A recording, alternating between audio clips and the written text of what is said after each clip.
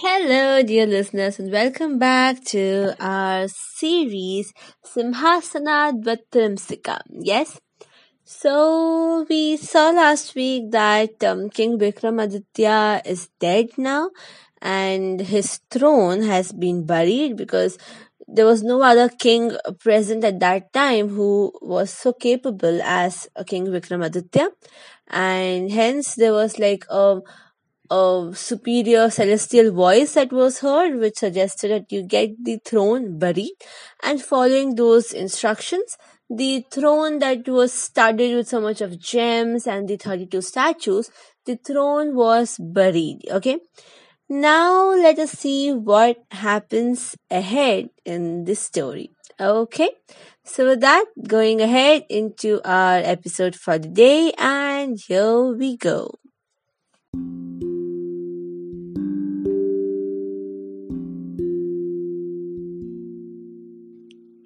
The discovery of the throne. Many years passed since the throne was hidden.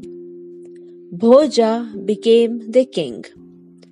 During his reign, a Brahmin once prepared a field where the throne had been hidden and planted it with sugarcane, chickpeas, and similar crops. The field produced a rich crop, and to keep the birds away, the Brahmin built a raised platform upon some high ground, which also happened to be the spot where the throne was buried. There he would sit and drive off the birds. Once King Bhoja passed by while out on a hunt with all the princes. The Brahmin was on his platform. "O king!" he called out. "This field is in fruit. Come in with your warriors and eat whatever you like. Give the chickpeas to the horses. My life is today fulfilled now that your majesty is my guest. When could I ever have had such an opportunity?" The king and his party entered the field. The Brahmin too came down from the platform to drive off some birds which had gathered in a corner. But he protested on seeing the king in the middle of the field. "Oh king, what are you doing? This is not right. You are destroying this field which belongs to a Brahmin. If others commit an injustice, we appeal to you. If you yourself are said to act unjustly, who will stop that? It is said, who is there to control a king turned libertine, an elephant gone berserk, and educated people engaged in villainy? There is another thing. Your Majesty knows the laws. How can you destroy the property of a Brahmin? Such property is like poison, not to be touched. Thus, poison is not as lethal, it is said, as the property of a Brahmin, which is a real poison. Taking the former kills only the individual, but the latter kills his children and grandchildren too." On hearing these words, the king and his entourage quit the field forthwith. At the same time, the Brahmin also returned to the platform after showing off the birds. "O king!" he called out again. "Why are you going away? This field is well ripened. Eat the sugarcane. The cucumbers are in fruit. Enjoy them." On the Brahmin's pleas, the king once again returned to the field with his retinue. The Brahmin too came down from the platform to chase the birds and once again protested as before. "How strange," the king said to himself. "When this Brahmin mounts the platform, his mind is filled with generous thoughts. When he comes down, he becomes mean-minded. Let me climb up and see for myself what this is."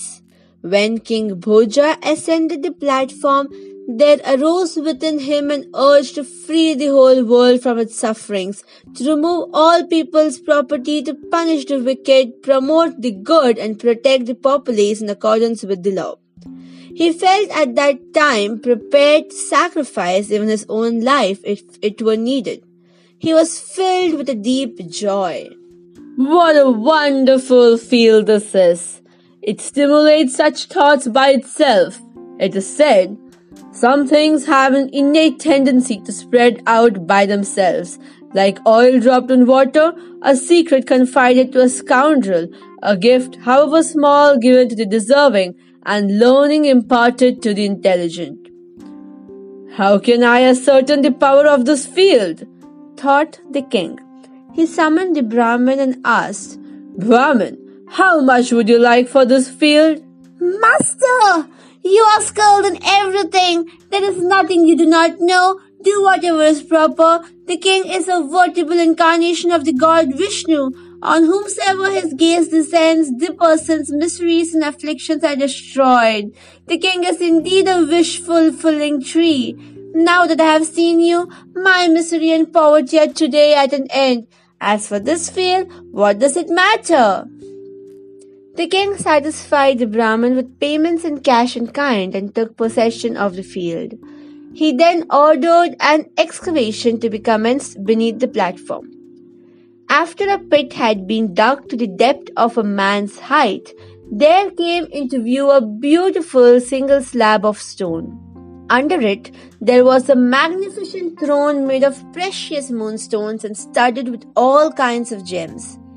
To it were joined 32 statues, each holding in its hand a jeweled lamp as if for a ceremonial benediction.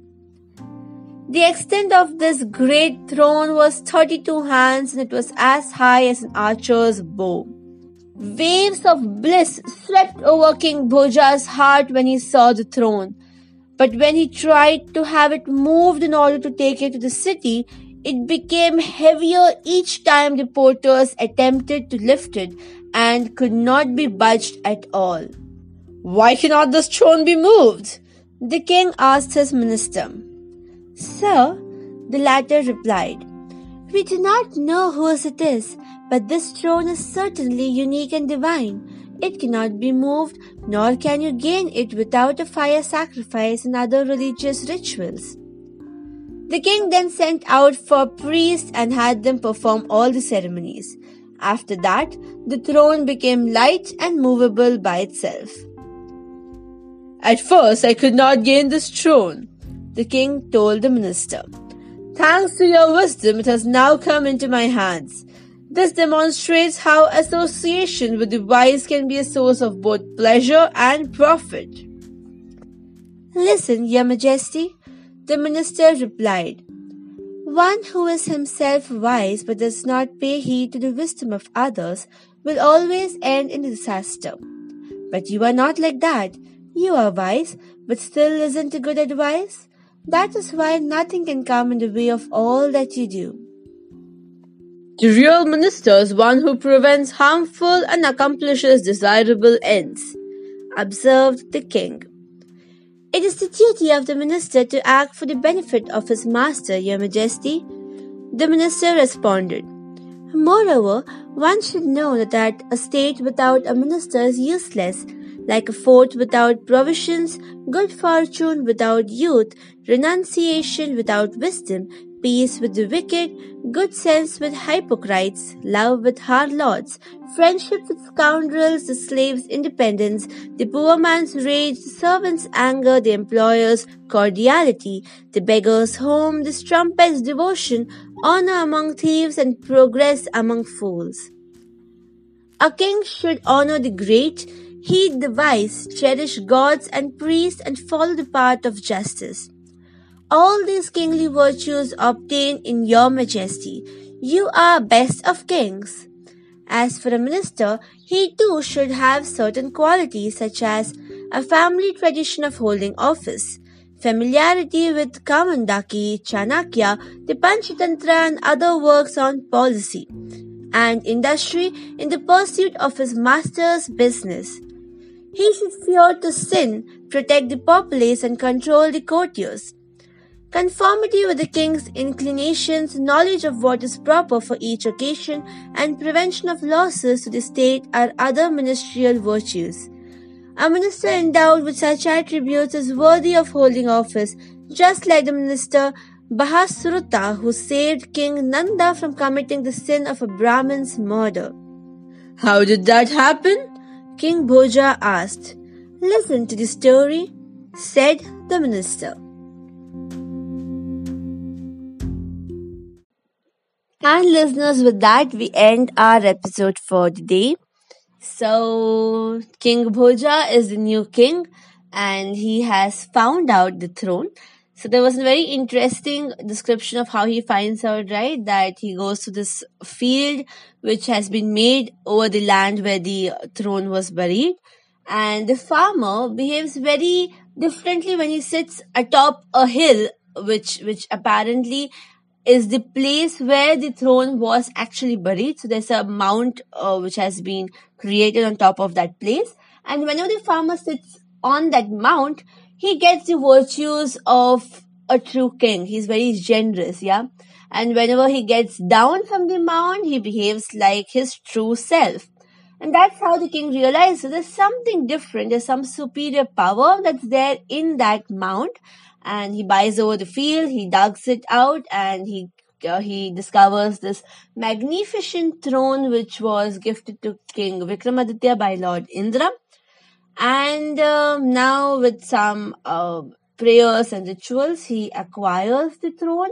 And then he and his minister has a discussion about how a minister is very important for a king's well-being and for his ruling, for his good character and the way he rules a kingdom. And now the minister is about to tell the story of one another such minister who helped King Nanda from a very extreme situation. Yeah. So in the next episode, we will be hearing to this tale that the minister is now reciting to King Bhoja. Okay, so with that, let's wrap up today's episode. And if you have any queries, any suggestions, any feedbacks, don't hesitate to drop your comments at the email ID sishu_katha@outlook.com, or you can also reach out to the Twitter handle @RoshniSK, and I'll be eager to hear from you. Okay, so with that, I'll see you soon next week. Until then, stay safe, take care, and have a great week ahead. See you soon, listeners. Bye bye.